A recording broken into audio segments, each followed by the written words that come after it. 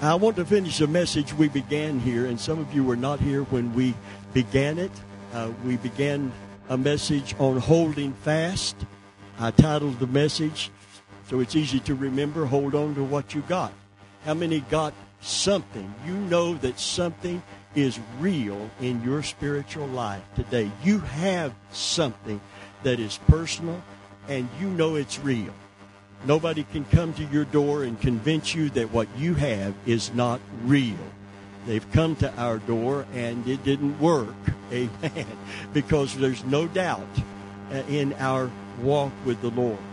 But the enemy is hard at work today to undermine what we have in Christ and to try to destroy the very foundations. Brother Taylor brought a message. It was a very good biblical message out of the book of Psalms. And I do listen to other preachers, including preachers that preach here. Amen. And he brought a message entitled, If the Foundations Be Destroyed, What Shall the Righteous Do?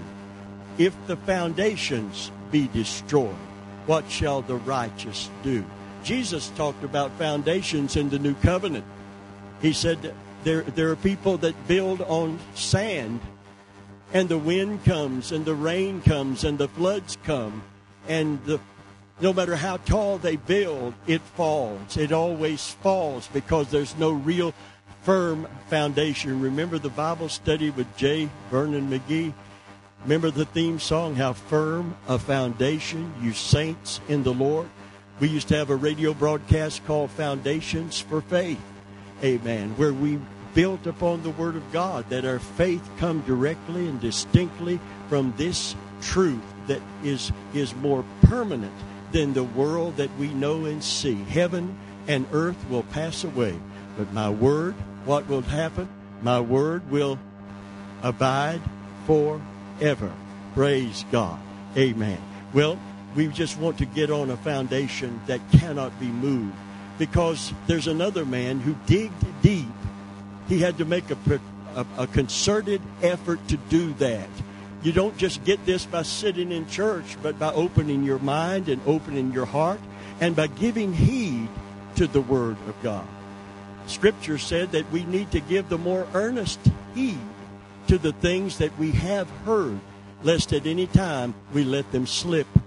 And that word slip is a nautical term. It means a ship that is supposed to come into a port, that is traveled for the purpose of coming to that port and that destination, but goes by and doesn't come into the port. Amen. God don't want you to miss what He has to say. He wants you to hear what the Spirit says to the church today. How many believe we're living in the last days? In the last days, perilous times will come. We're here. That's not a future thing. It's here and it's now. Many false prophets shall go out into the earth and deceive many. We're in that time of deception right now. There's more false gospels and false prophets and false preachers than there has ever been. And you need to get in your Bible. You need not to be swayed by personalities on television. By the way, if you're on television, you're a personality. TV gives you that status. I went to preach in Merritt Island, a revival with another man over on the other coast, the East Coast. And when I got over there, I had been on television one time recently, maybe 10 months before I went to minister that meeting. And I went on there with a retired policeman whose son committed suicide because he was involved with a game called Dungeons and Dragons, and he took on these characters, and we were talking about witchcraft and the occult and Satan's inroads into people's minds and into their lives.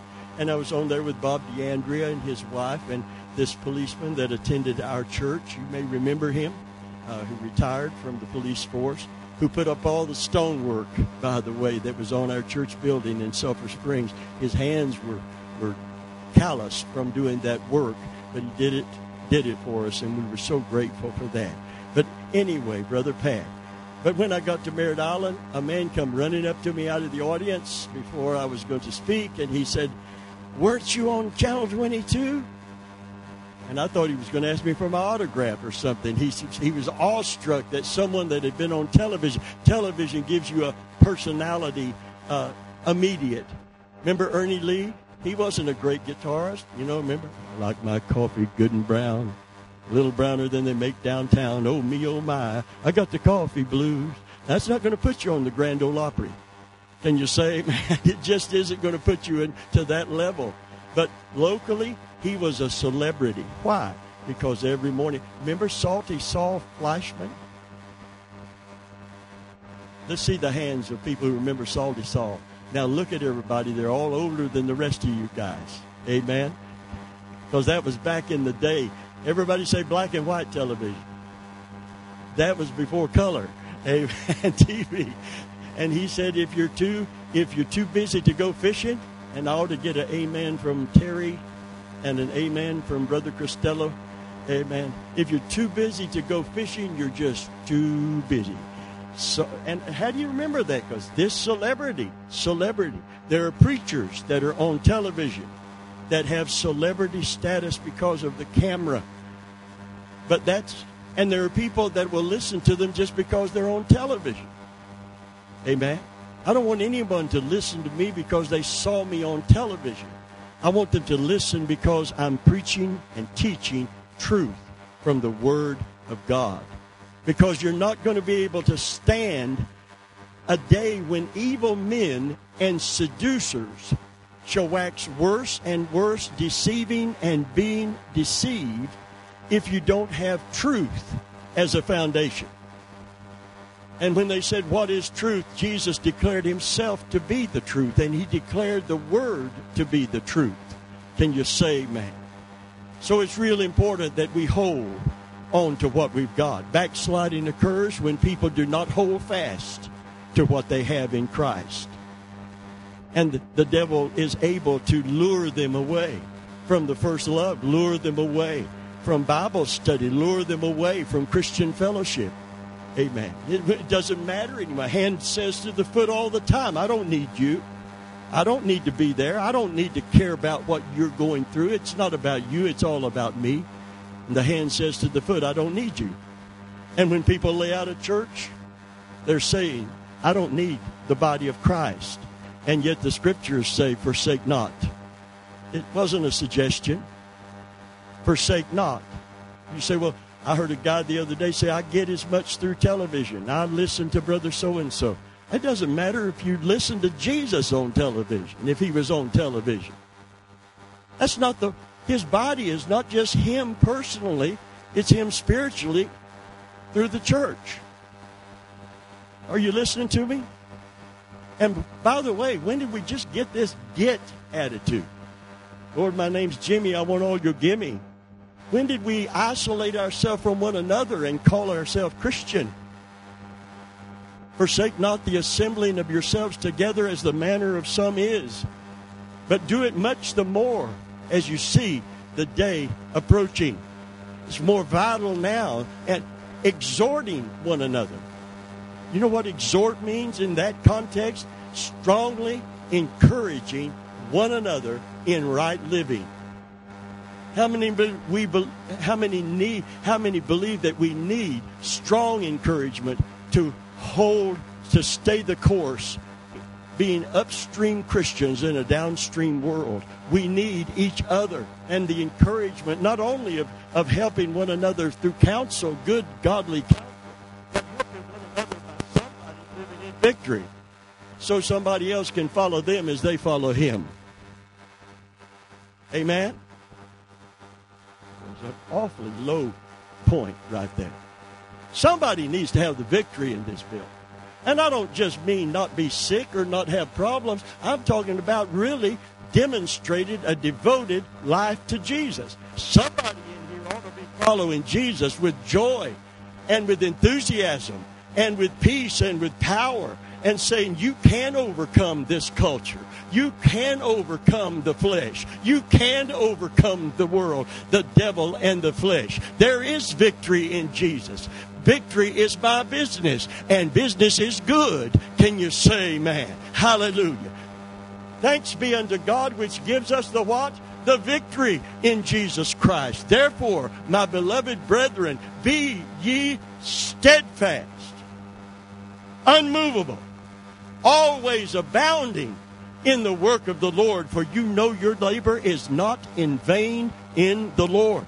That is what has kept me going when nobody was coming and nobody cared and nobody was listening. I know my labor is not in vain. It's not how big the church is, but where did the word go and what did the word do? I'm going to tell you something. There's 1,300 sermons online.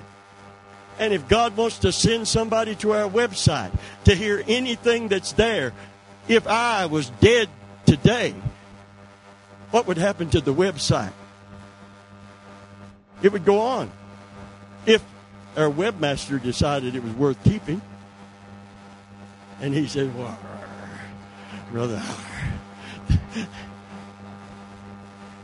it wasn't worth keeping, he wouldn't be doing it because it's a job, it's a job. But I'm going to tell you something. He's part of something that is big because God said something about his word. He said, my word will not return to me void. It will not return to me void. I don't know if you need encouragement or not, but I do, and I'm going to preach myself happy before I leave here today. Hallelujah. My word will not return to me void. Amen. It will not. There may be people shut you down and people turn you off, but the Word of God is the Word of God, and heaven and earth will pass away, but His eternal Word is as eternal as God Himself. Hallelujah. And it's more eternal than this world, this earth, this body that we're living in.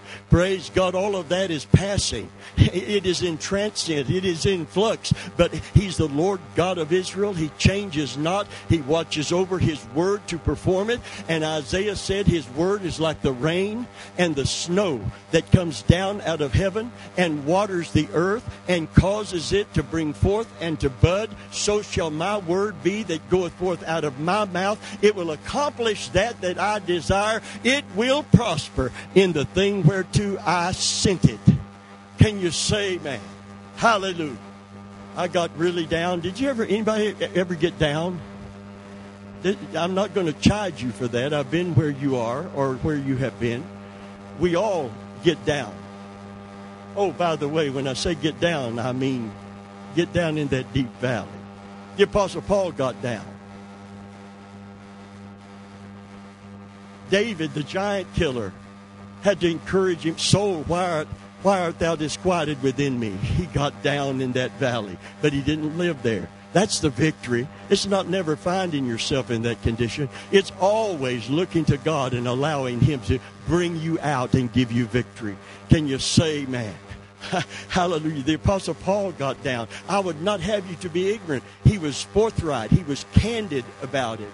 I would not have you to be ignorant, brethren, concerning the trouble that we had in Asia, how that we were pressed beyond measure and despaired of life itself. That's lower than a snake in a wagon rut.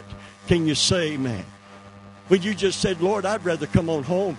The pressure, the persecution is so tough down here. I'd rather just come home.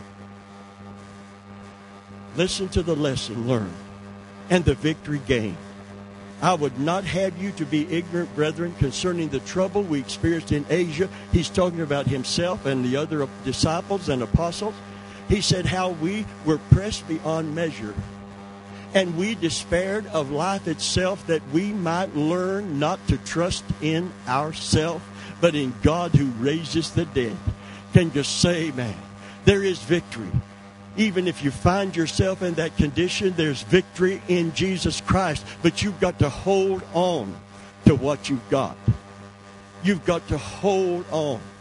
The ancient mariners would tattoo, and I was looking for some kind of wash-off stuff to demonstrate this, but I couldn't find the wash-off stuff, and I didn't want to use a permanent marker. If I'd used a permanent marker, it'd been there for a long time. And people would ask me what it meant, and I'd preach the sermon you're getting this morning. Amen. Maybe I should have put it on. On this part of the hand, it says H. You know, the love-hate thing. You've seen that on this hand would be hold, H-O-L-D. On this hand would be fast, F-A-S-T. F-A-S-T. They would have it tattooed because in those ancient wind-driven sailing ships, they were small. They didn't have their own propellant. When the wind, they were at the mercy of the winds many times, except for setting the sail a certain way. And the crew couldn't go hide downstairs from the storm. They had to get up on deck and do whatever they needed to do to keep that ship from being capsized by the way of the storm. And the waves of the storm would sweep over the entire ship. And if they didn't hold fast to something, it would sweep them away. And they would be lost at sea in the midst of a storm and surely die.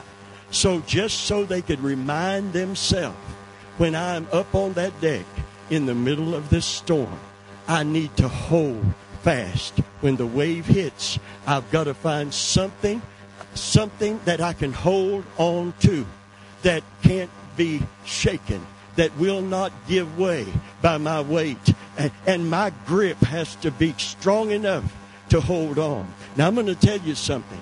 Holding on to what we are supposed to hold on to is not just based on our strength and our grip, but our determination not to turn it loose. If you're determined to hold on to what you've got, God is going to give you the grace, and the grace is going to be sufficient.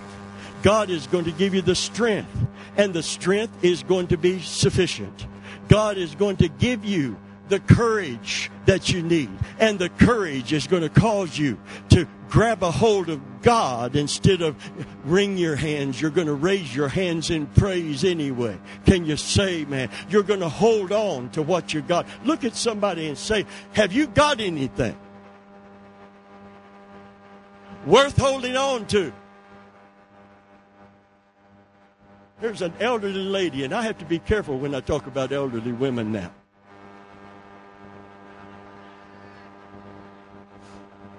Because I'm elderly by the standard that I'm talking about others. And I thought this poor old 70-year-old lady that they robbed.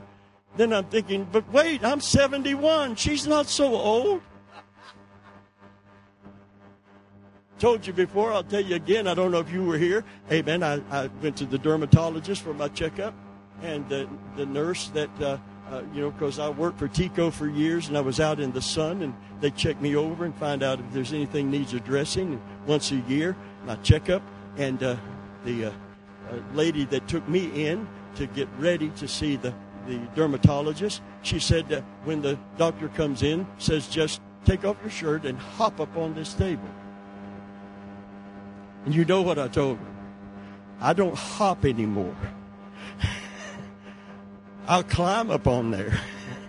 She said, no, because there's a banter going on here. She said, no, sir. No, she says, it is required that you hop on the table.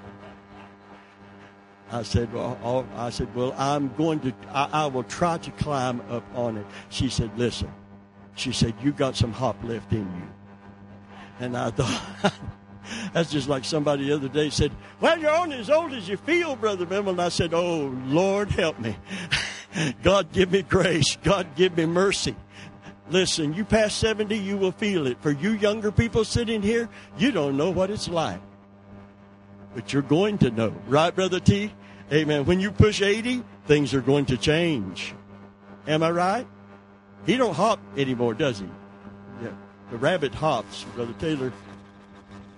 Like my dad used to say, I said, Dad, let's go down to the car show. Let's just ease down there, because I knew, he was 90. I said, let's just ease down there and look at all those cars and reminisce. And he said, I tell you what, Bobby, let's just ooze down there. It got to where ease was a little too fast for him, but we could ooze down there. Hallelujah. Here's the serious part of the message. Many false prophets shall go out into the land. What shall be the sign of your coming? Matthew 24. 11 and 12 is part of that. Many false prophets shall go out into the land and deceive many. That's what's so disconcerting. Many. This is not an aberration. This is not a few Christians who didn't get grounded. This is a whole bunch of people. The blind lead the blind. It doesn't matter how many person is following the blind person. Everyone ends up in the ditch. You can't go with the personality of the preacher. You have to go with the person of Christ. You have to go with the Word of God. You have to know your Bible enough to check everything and everyone out. And if you don't, then you are a mark. Some of these people couldn't be on television deceiving people if it wasn't for deceived Christians supporting them. Christians who know their Bible wouldn't do it. They wouldn't fall for the junk. They would be more spiritually discerning than that. There's a gift called discerning of spirits. When you go to pray for someone, you can discern, because the Holy Ghost will tell you what you're dealing with. Everything is not a devil. You don't cast, the spirit of Big Mac out of somebody because they're, they just need to have some self-control. But there are spirits that bind people. There's a gift called discerning of spirits, but there's also discernment. And it's not a spiritual gift. It's something that comes as we receive and grow in the Word of God. Strong meat belongs to those, and listen, you can't stay on milk and survive the end times. If there are Christians here on milk, they're going to need some Christians on meat to help them, because they're not going to be able to make it on their own. Milk is not for men and women. The Bible said, quit ye like men, which means act like men and be strong. Many people grow old, but they never grow up. They grow old, but they never grow up. In your spiritual walk, it's not how long you've been in the way, it's how far you've traveled. Can you say amen? There are people that are 80 years old that have never grew up in God. They're spoiled. Their feelings are on their shoulders. They're easily offended. They'll quit you in a heartbeat. And there are people that are 30 years old that are sold out to Christ. Hallelujah. That want to serve Him with every fiber of their being. Listen to me very carefully today. You can't survive on milk in the perilous time, in the falling away, in the day of great such seduction and such deception. Many false prophets will go out into the world and deceive many. And because iniquity shall abound, because sinfulness will abound in the church, in the pulpit, in the world, sinfulness abounding. Listen what happens. The love of many. And that Jesus is saying this. This is not some grim, fatalistic, fire and brimstone last day preacher. This is Jesus saying what it's going to be like and what's going to happen. And friend, it's like that now, and it's happening now. Because iniquity shall abound, the love of many, say many with me. The love of many shall wax cold. And what happens when people are still in church but they fall out of love with Jesus? They just go to church. They don't follow Christ. You open the Bible and they don't open their ears or their heart. They seize every opportunity to be anywhere but under the preaching and teaching of the Word of God. See, that's why you got to hold on. Number one, you got to get something, but when you get it, you got to get a grip on it and hold on to it. Remember Mary and Martha? Jesus comes to Mary and Martha's home, and his entourage of people needing and wanting something come with him. And the first thing in Martha's mind is, we got to fix something for all these people to eat.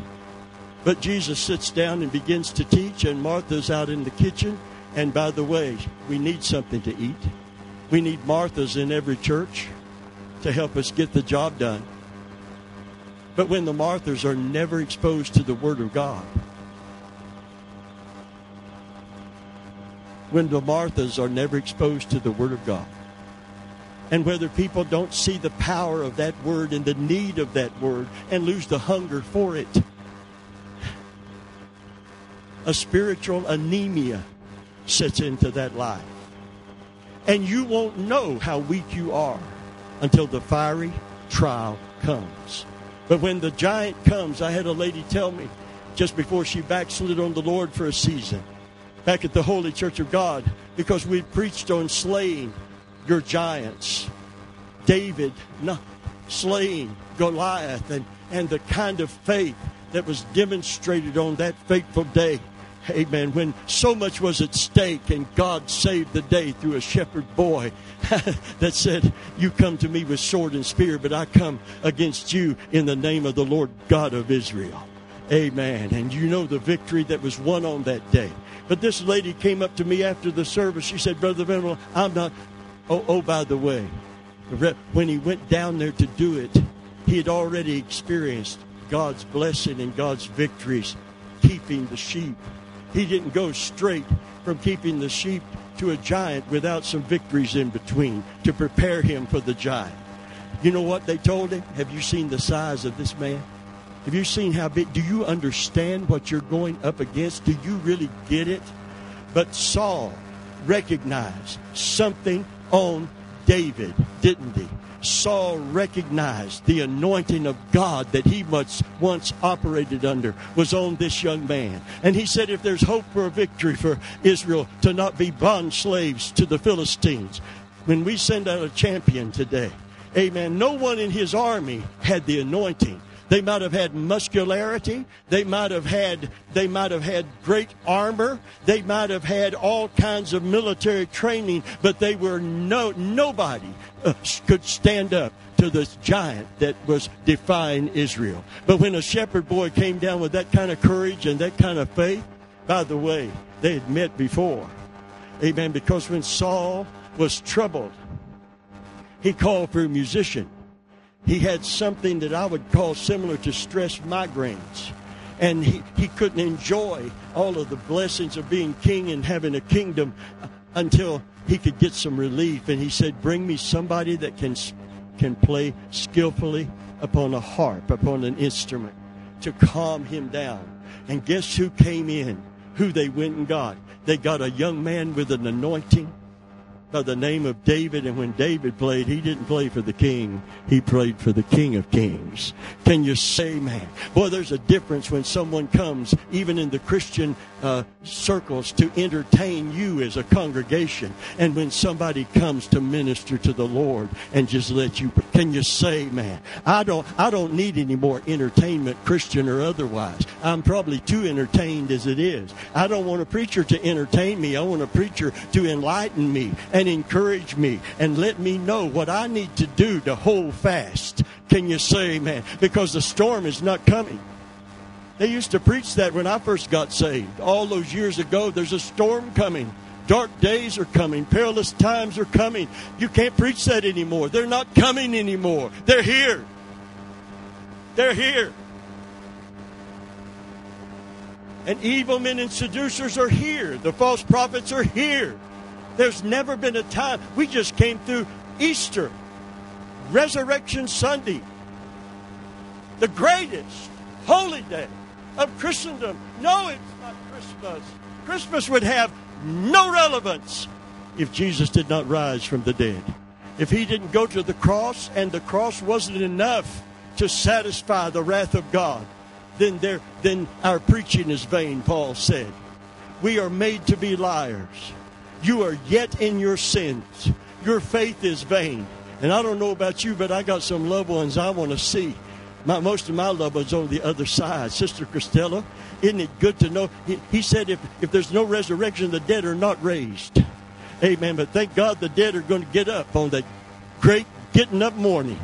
On that great getting up morning, fare thee well, fare thee well. A great getting up morning is coming. And Job saw it, the most ancient book of the Bible. Amen. One of the most ancient is the book of Job. And the thing that anchored him when everything else was failing him, when all that went wrong in his life that he didn't understand, and his wife turned on him and said, why don't you curse God and die? He's been unfaithful to you. There's nothing to live for. He said, I know my Redeemer liveth. And at the last day, he's going to stand upon the earth. And though the skin worms eat all the flesh from my dead old bones, when he stands up, I'm going to stand up with him. Can you say amen? Hallelujah. Hallelujah. Hallelujah. When 30%, 3 out of 10 clergy do not believe in the bodily resurrection of Jesus. Standing behind pulpits, do not believe in the virgin birth. Behold, this shall be a sign to you. A virgin shall conceive and bring forth a son, and thou shalt call his name. Listen to me very carefully. We're watching the enemy try to dismantle the foundation stones upon which the church itself is built, while still throwing the name of Jesus around. Honey, you got to do more than just believe in Jesus. You've got to believe on Jesus as your Savior and your Sovereign and your Lord and your King. And you've got to believe His Word is true, because He rose from the dead to confirm it. Can you say amen? Everybody say, hold fast. The storm is here. Everything that can be shaken stands to reason. If it can be shaken, it's going to be shaken. So that there's a positive in all of this shaking that's occurring. So that which cannot be shaken might remain. You know what is perfecting the bride? The persecutions, the temptations, the shaking that's happening right now. Because there are those that are going to hold tighter. And they're going to constitute a bride. Can you say, man, a glorious bride? Christ loved the church, gave Himself for it, that He might what? Leave it in the putrefied, polluted mess that it's in today. Amen. When the divorce rate among preachers is the same as the divorce rate among people who don't even know Jesus while holding a big old Bible in our hand. Can't be an example to the flock because there's no victory. Is it a forgivable thing? Yes, it is, but there's got to be a victory. Lady left our church years ago, said, I was in a broken relationship, and every time I seen you and Pamela loving on one another and talking about your love for each other, it just made me feel bad. I thought, you ought not feel bad because we got victory. That ought to make you feel good. Maybe there's somebody out there that will make a real commitment to you. Maybe you'll make a real commitment to somebody. Maybe if you're both Christian, you don't marry an unbeliever and become unequally yoked together. Maybe the two of you and Jesus can hold that thing together and have victory. Don't get mad and run from people with the victory. Follow them, who through faith and patience inherit the promises. We're not together today because Sleeping Beauty married Prince Charming. By the way, Sleeping Beauty woke up. I need to say no more. And you better not say anything. Sleeping Beauty did wake up. She stayed asleep. Oh, she's just, she's very quiet. She just goes along with everything I say and do. Well, wait till she wakes up, old hoss. Can you say? Then you're going to have challenges. Two people trying to become one. But if the Lord makes you one, if the miracle of marriage occurs, two believers get married under God's auspices and the two become one flesh. Hallelujah. A triple-stranded cord is not easily broken. And you get God in the middle and two people looking to God and holding on to God, they're going to hold on to one another. Hold on to what you got. Can you say amen? Hallelujah. James Cleveland used to sing, Lord, help me to hold out until my change comes. Amen. God will help us to hold on, and God will help us to hold out. But you've got to have the resolve to do it. He won't superimpose His will upon you. But if you've got a heart to stand true to God, and you want the truth, and you don't want nothing but the truth, amen, so help you God, God will help you to know the truth. God will help you to be set free. God will help you through every trial. God will help you through every test. You will be more than a survivor. You will be more. Paul said He hath made us more. I don't know if you're getting this. More than a conqueror. His victory is not barely enough. He's not a barely enough God. He's a more than enough God. Can you say amen? His name is El Shaddai, not El Cheapo. I'm not talking about the material world. I'm talking about how He lavishes love. He lavishes His grace. He fills us with power by the Holy Spirit. Power to do what? Barely make it? No. Power to overcome. This is more than a come tie my bow tie club where you speak in tongues to convince other people of your spirituality. This is the receptivity of the mighty Holy Spirit into your life. The Paraclete, one called alongside to help you and coming inside to keep you. And He uses the Holy Spirit as a seal to mark you as His. Hallelujah. We are sealed. And that is the word for branded by the Holy Spirit until the day of redemption. Amen. The Bible said in a great house there are many vessels. Some to honor, wood, made out of wood and clay, but some out of gold and silver. And if you will purge yourself from youthful lust, if you'll grow up and graduate from milk to meat, can you say, man, thou shalt be what? A vessel of honor, meat, for the Master's use. Hallelujah. In a great house there are many vessels. Having this seal, the Lord knoweth them that are His. Can you say amen? The Lord knows them that belong to Him. A lot of people claim Him. You know what's going to happen according to Christ's words? Many. There's that word again that keeps cropping up. Because of the deception, many. There are people going to church right now where they can hear a sermonette where they don't deal with the reality of hell. They don't deal with the reality of eternal banishment and punishment because they will offend someone. Honey, offend me. Offend me big time.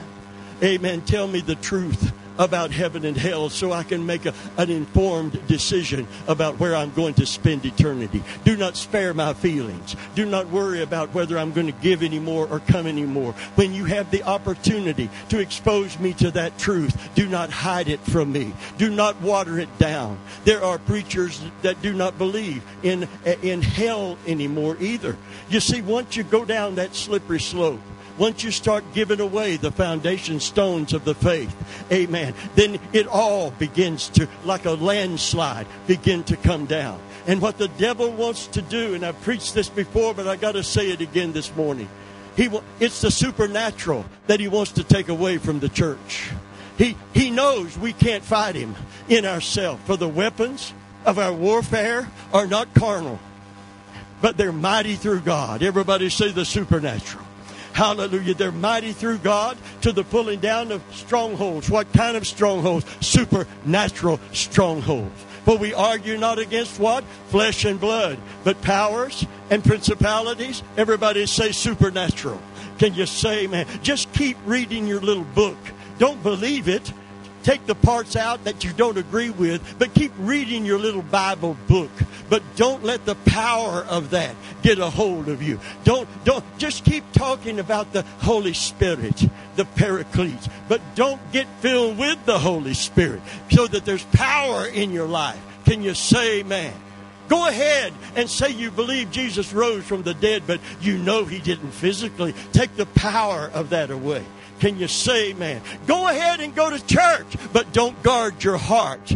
Amen. Lose the first love and just go to church because you just want a fellowship with the people, or someday you might need help from God and you want to keep your foot in the door. But whatever you do, don't get in your Bible when you get home. Whatever you do, don't sing a praise song to Him riding down the road in your automobile. Whatever you do, don't get hungry for the Word of God. Hallelujah. Instead of looking at your clock, say, feed me some more. I want some more. Do you still want some more? For real? You bless me. He said you didn't get much last Sunday because I didn't preach. And now you're saying I wish you would quit. I want to get this out, and I'll not get it out in one service. But friend of mine, we're living in the day of the falling away. The storm is here. The storm clouds. There's not just clouds anymore. There are waves. There are billows. And you've got to grab a hold of something that's not going to give way.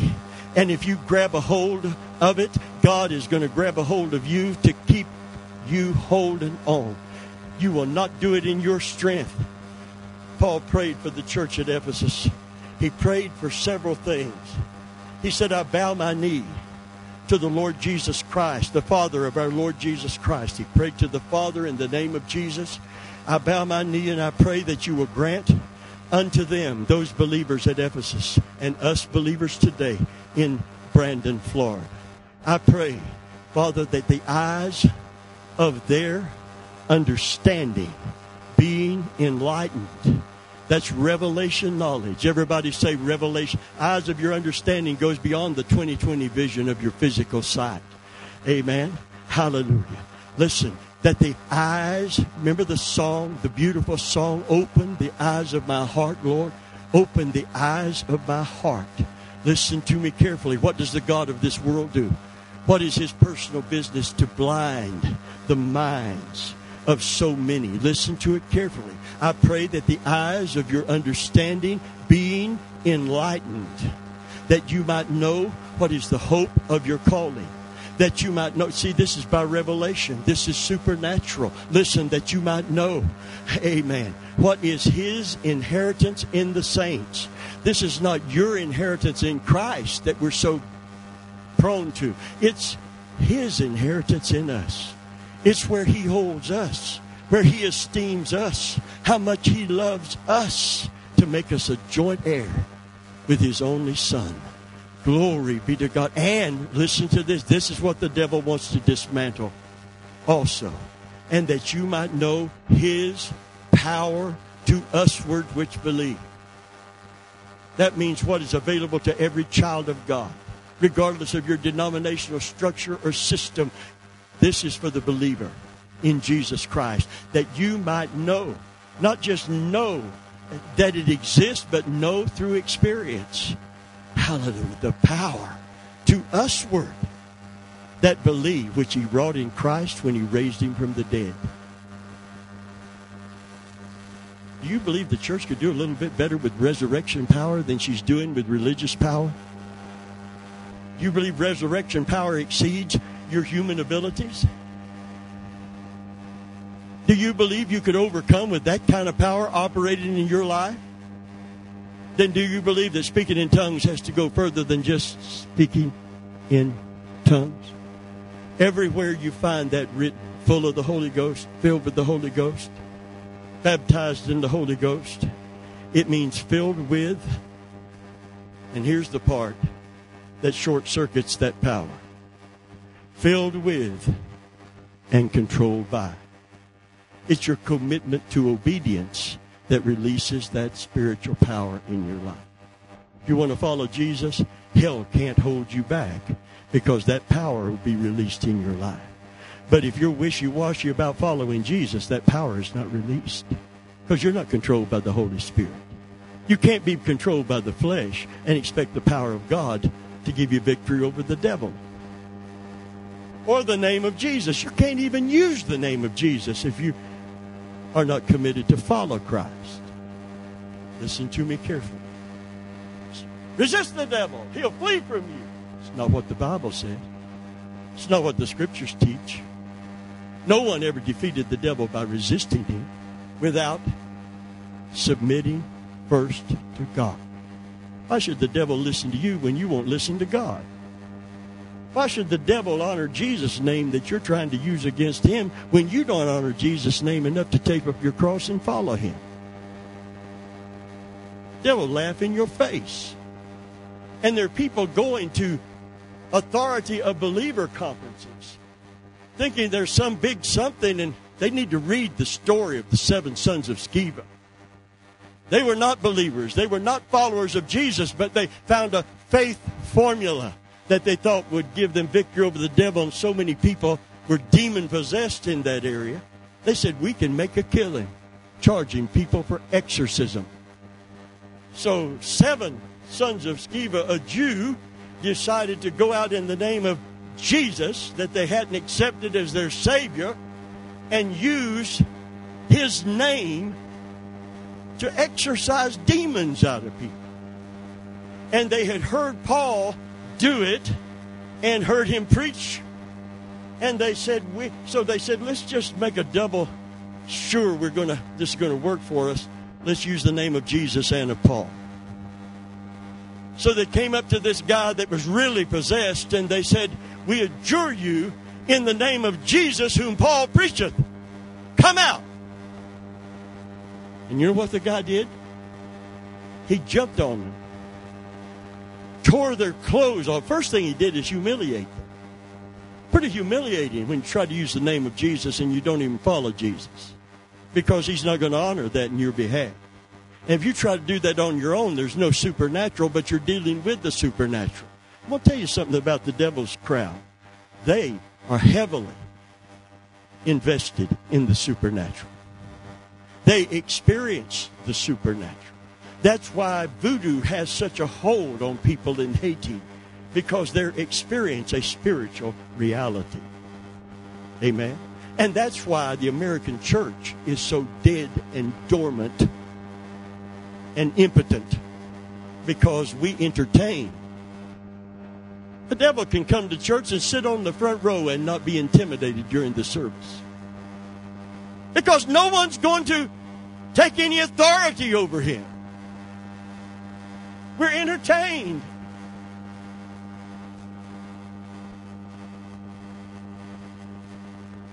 I'll never forget being in Haiti as we hurry and close. Preaching in Haiti. We just come from a place called Babylon. There was no lights, no running water. Get water from the river, bathe in the river. Ran out of water, didn't want to drink the river water, so we squeezed oranges that we had bought to get the juice for the moisture we needed. The last 2 days we had no water, and you couldn't drink out of the river. But I remember my morning to preach, and I got up to preach. I remember the message. I said, there's three things, in spite of everything the devil does, there's three things God is going to do. In spite of the move of Satan, in spite of all the opposition, all the demons and minions in hell, there's three things God is going to do. God is going to pour out his Spirit. Hallelujah. In the last days upon all flesh. Amen.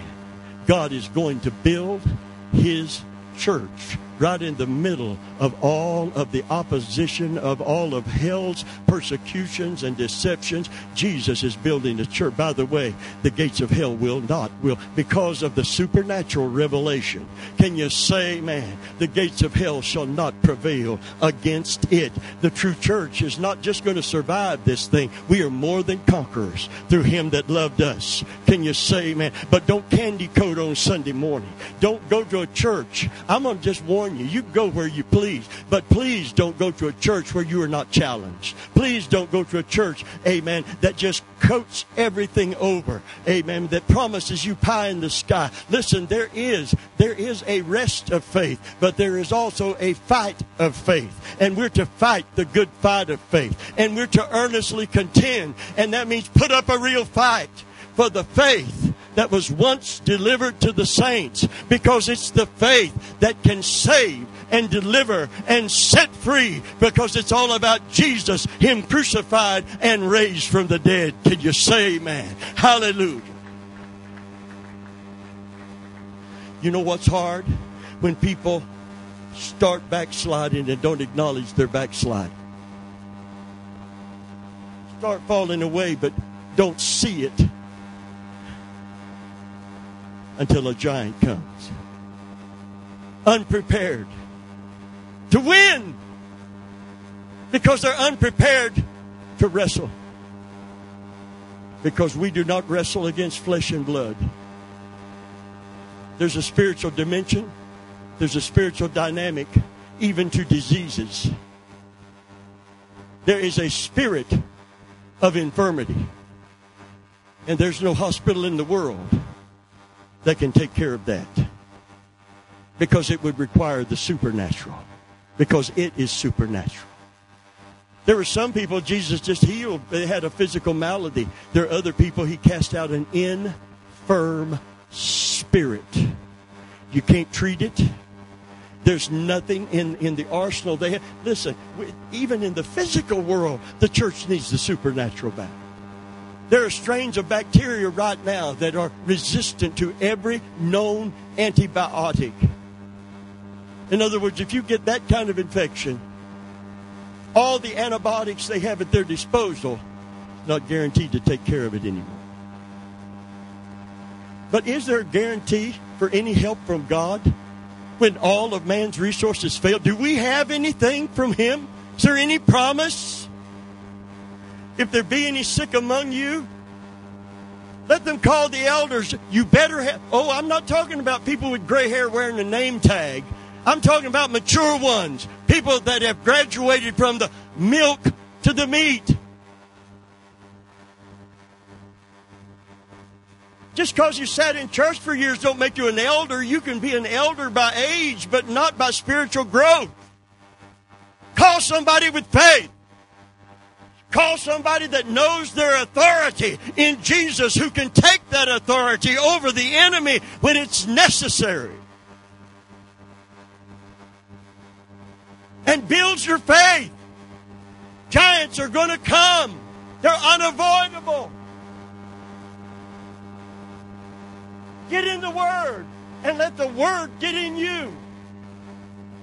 We got people in Pakistan want to hear the Word, and people right here in Brandon that don't care about it until a giant comes.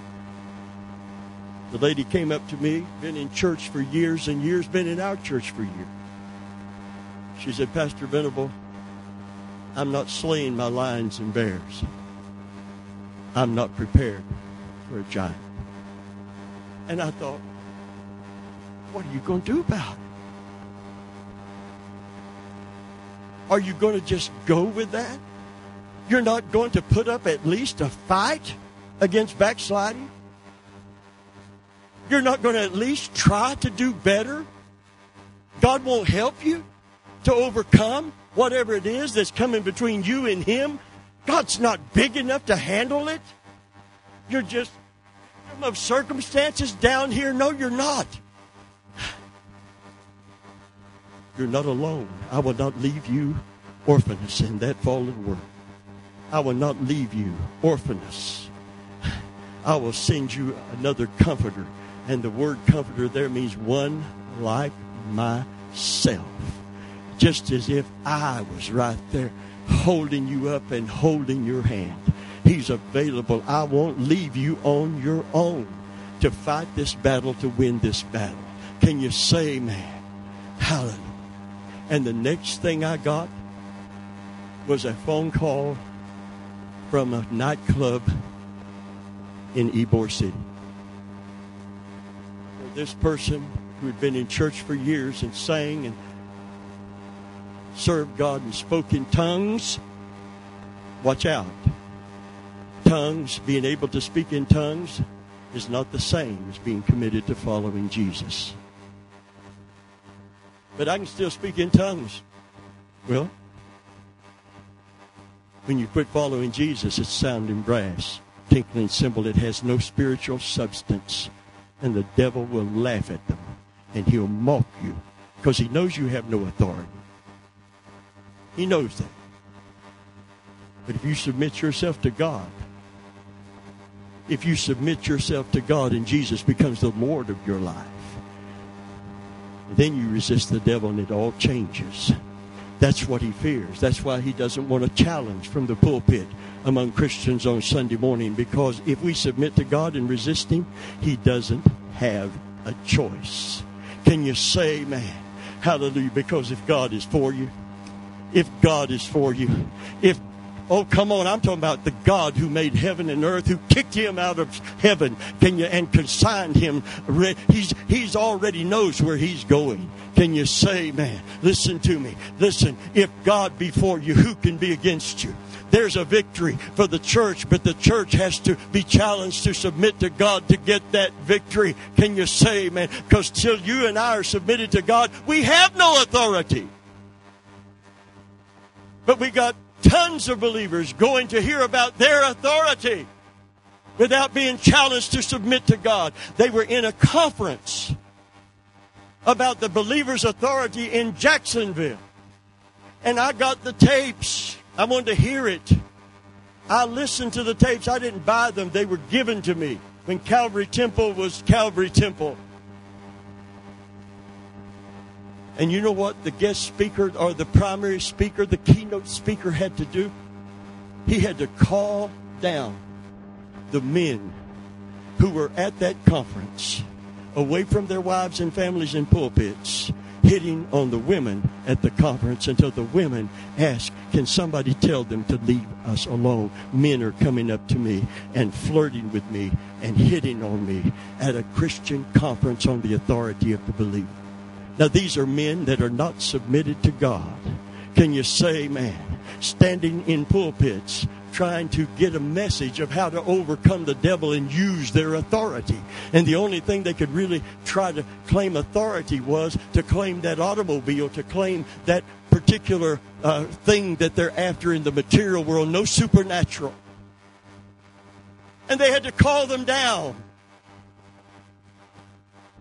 One preacher said it this way. He said, I go to conferences so for a week or two I can carnal out.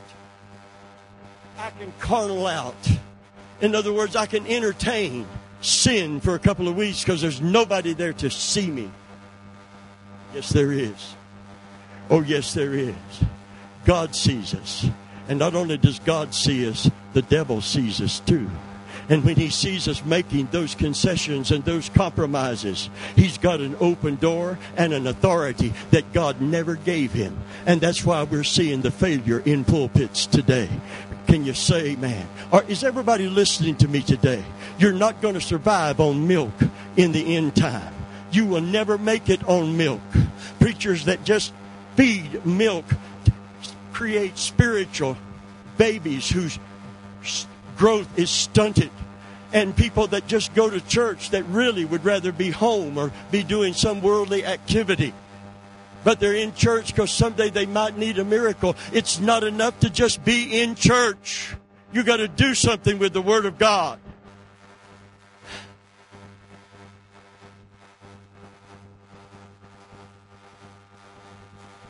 One of the most discouraging things to me, David, is watching preachers satisfied with numbers and don't care whether they follow Jesus or not. And watch Christians. Here's the way Isaiah put it, and it broke his heart too, so I'm no better than him.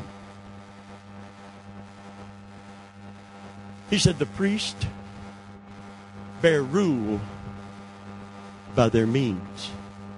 They have appointed themselves to positions that God never gave them. He said they prophesy by their own abilities, not by the supernatural power of God. They use thus saith when he hasn't said.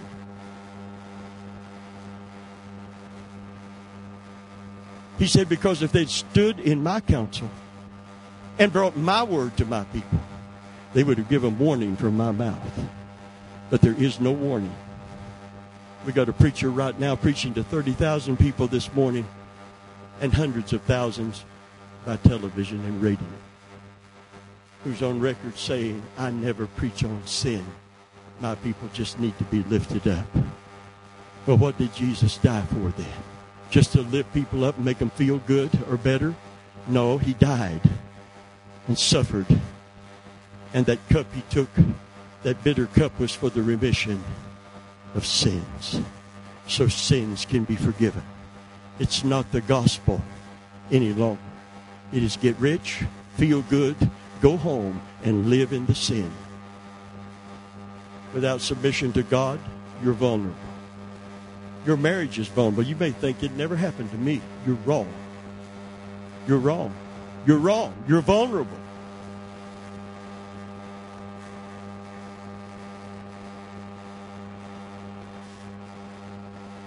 This is not just happening to us personally.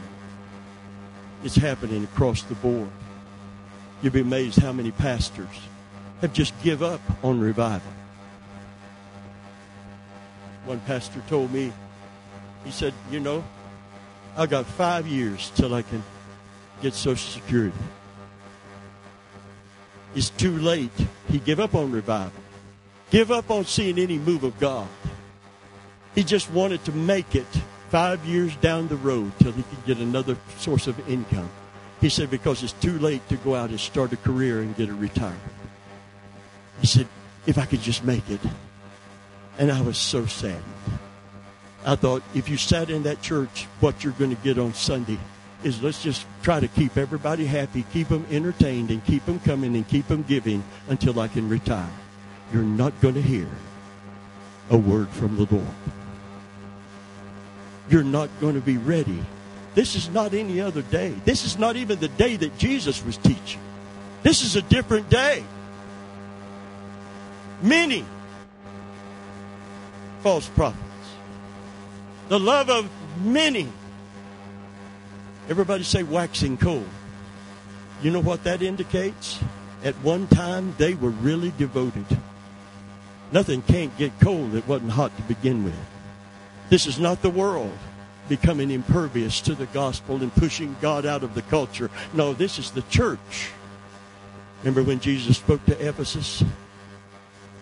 He commended them for everything. The church at Ephesus. Revelation chapter 3, verse 1. To the church of Ephesus, right? He commended them for every good thing, and there were so many good things. It shocked them and rocked them when he challenged. He said, I know your works. He said, you stand up for the truth as you know it under persecution. You've tried them that say they're apostles and are not and found them to be liars. Your people committed to truth. In other words, concerning your religious activity, you are impeccable. But I have somewhat against you. And that must have rocked them. I have. This is not the pastor or the preacher with some axe to grind. This is Jesus saying something is wrong. That is so wrong. If it isn't fixed, you are going to lose your lampstand. And I'm not going to tolerate it for a week or 2 weeks or 10 weeks. There's so many people. One of these days I'm going to get right with God. One of these days I'm going to recommit my life to Christ. One of these days. Right now, as far as God is concerned, that's an intolerable attitude that he will not tolerate in your life or mine.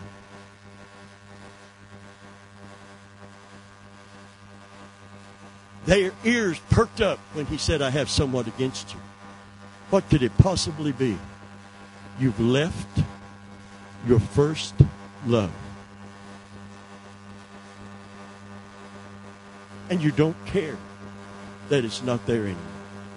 And everything you're doing without love, what happens? Love is the qualifier. Love for God, love for people. It's the qualifier for everything, every spiritual gift. Faith without love, even though it moves mountains, it'll only be the mountains that are in the way of you and your self-felt needs. If I had faith to move all mountains and have not love, I'm zero. I'm not some spiritual big shot. I am nothing. If I speak in the tongues of men and angels, this is the big bugaboo to Pentecostalism. If I can still speak in tongues, I must be spiritual. And I must be right with God. If I speak in the tongues of men and angels and have not love, it is sounding brass and tinkling cymbal. The devil doesn't fear it and God doesn't hear it. Say it with me. The devil doesn't fear it and God doesn't hear it. Remember, from whence thou art fallen. Do you remember devotion? Do you remember passion? Do you remember when Jesus wasn't just something, he was everything? Remember, from which thou art fallen. Repent. That message is pushed back by Christians who do not want to deal with it. And so when it is preached, it's like a ping pong ball coming back at you. Oh, how many services I see people looking like they lost their best friend. They're down in the mouth because we're preaching something that could be repented of, or something that could be regained that's been lost. But there's not enough concern about it to deal with it. I'll keep putting it off. I won't do it in this service. And if you don't do it in this service, you probably won't do it in the next service or the next service or the next service when God puts his finger on. Because you're getting impervious to the seriousness. You're not slaying lions and bears. And I tremble. I tremble. I tremble for you when the giant comes. The giant of temptation took someone off of a platform into a nightclub and into a total backslidden condition. It took my uncle from a pulpit to a strip club. Took him from the new wine to vodka. Took him to opiate addiction. Took him into a total backslidden condition. From a pulpit. From laying hands on people. From casting out devils when he was submitted to God. Took him to being strapped to a bed, going through withdrawal from all of the addictions, and to look at a man who stood in a pulpit in a suit and preached Jesus in that condition. You know when he came back to God? It was a Wednesday night at the Holy Church of God. When my uncle...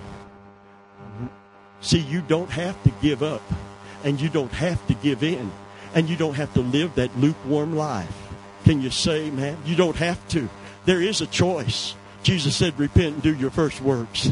Can you say, man? There's an option here. Everybody say, thank God for the option.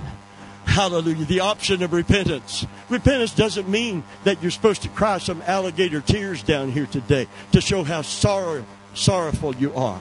Godly sorrow worketh repentance. It's not one and the same. It can bring you to the place where repentance occurs, but it's not one and the same. If you weep at the altar but make no changes in your life, you've never repented.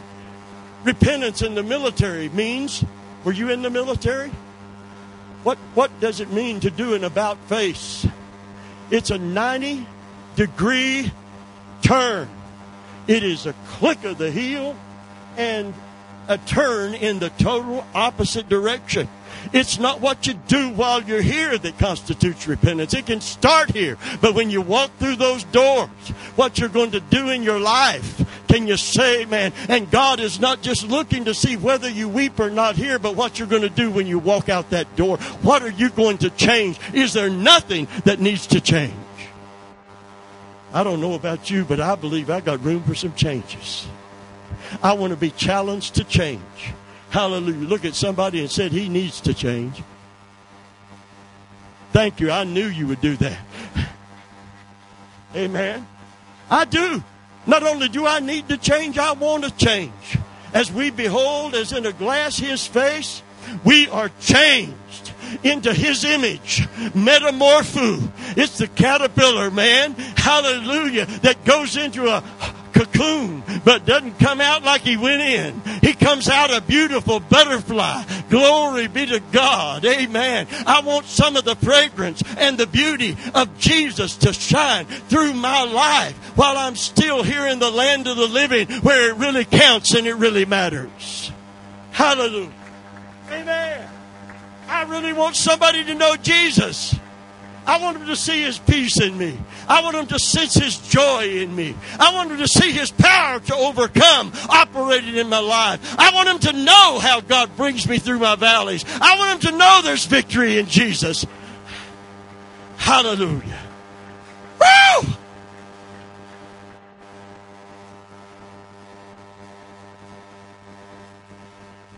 Repent and do your first works. Jesus speaking. Lest I come to you quickly. I told you it's intolerable. Unless I come to you quickly and remove your lampstand. You want to know why your bumper sticker don't cut it? You want to know why that your witness doesn't affect anyone? Because when the lampstand's gone, it's all in the religious natural. There's no supernatural.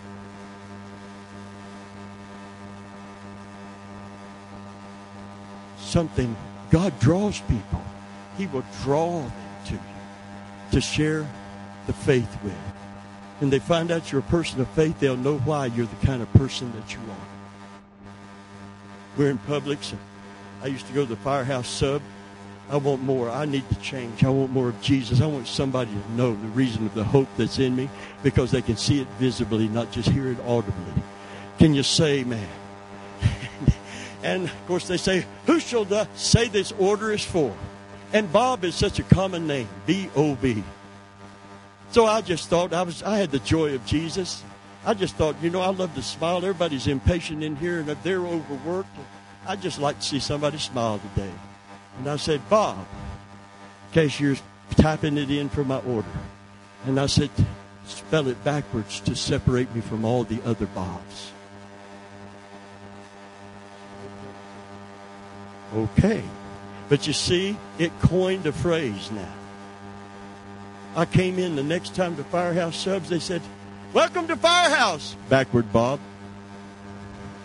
And I said, see, I'm distinguished from all those other Bobs. And so I did the same thing at Arby's. Little Mexican girl. And I was about a year after that, I went through a drive-through at another restaurant. A little Mexican girl come looked out the window and said, aren't you backward Bob? I said, yes, I am. Amen. I said, that's me. That's me.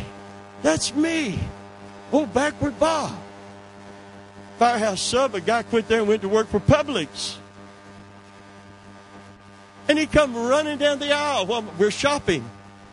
And he said, backward Bob, backward Bob. I said, how you doing? I said, I'm doing good. How are you? He said, I'm doing good too. It's so good to see you. I said, it's good to be seen. Amen.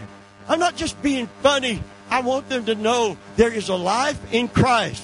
When I'm able to share my faith, there's a life in Christ that's not this beleaguered, beaten down, beat up, defeated life. There's a victorious life. There's an abundant life in Jesus Christ. He came to give us life and that more abundantly. And it's not about the stuff. It's about the joy. It's about the peace. It's about the power. It's about the hope we have. Even death can't conquer. Can you say amen? Hallelujah. He came down my aisle my wife was in while she sent me to get the eggs at the other end. And he looked at her and she said, backward Bob's right down there. Right? And he come running. And in our conversation, I was just able to put the zinger in. How you doing? I said, the Lord has been good to me. To let him know, maybe we're on the same team here. But even if we're not, I want you to know Christianity is not what you may think it is or take it for. This is a powerful life. This is a purposeful life. This is a satisfying life. This is a joyous life. This is a hope that nothing in the world could possibly ever give you. And we have this precious hope. Can you say amen? Hallelujah.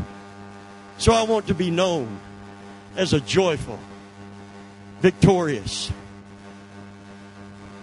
healed, helped man. Not an orphan down here on my own. I won't leave you comfortless. The Greek word is orphanus. You're not an orphan. You're a son. You're a daughter of Almighty God. And that is supposed to make a difference in the way that we live our life. Can you say amen? Did you get anything out of this teaching today? Hallelujah. How many believe there's some meat in this message? How many know what meat's going to do for you? Amen. It's going to cause you to grow spiritually. And when you do, submit it unto God, and you resist the devil, you're going to get a look at something most Christians rarely ever see. Most testimonies, I was going to do this for God, but the devil came against me. I was going to do that, but the devil came against me. I was going to change this about my life, but the devil came against me. The devil, the devil, the devil, the devil, the devil, the devil, the devil, the devil. Submit yourself unto God.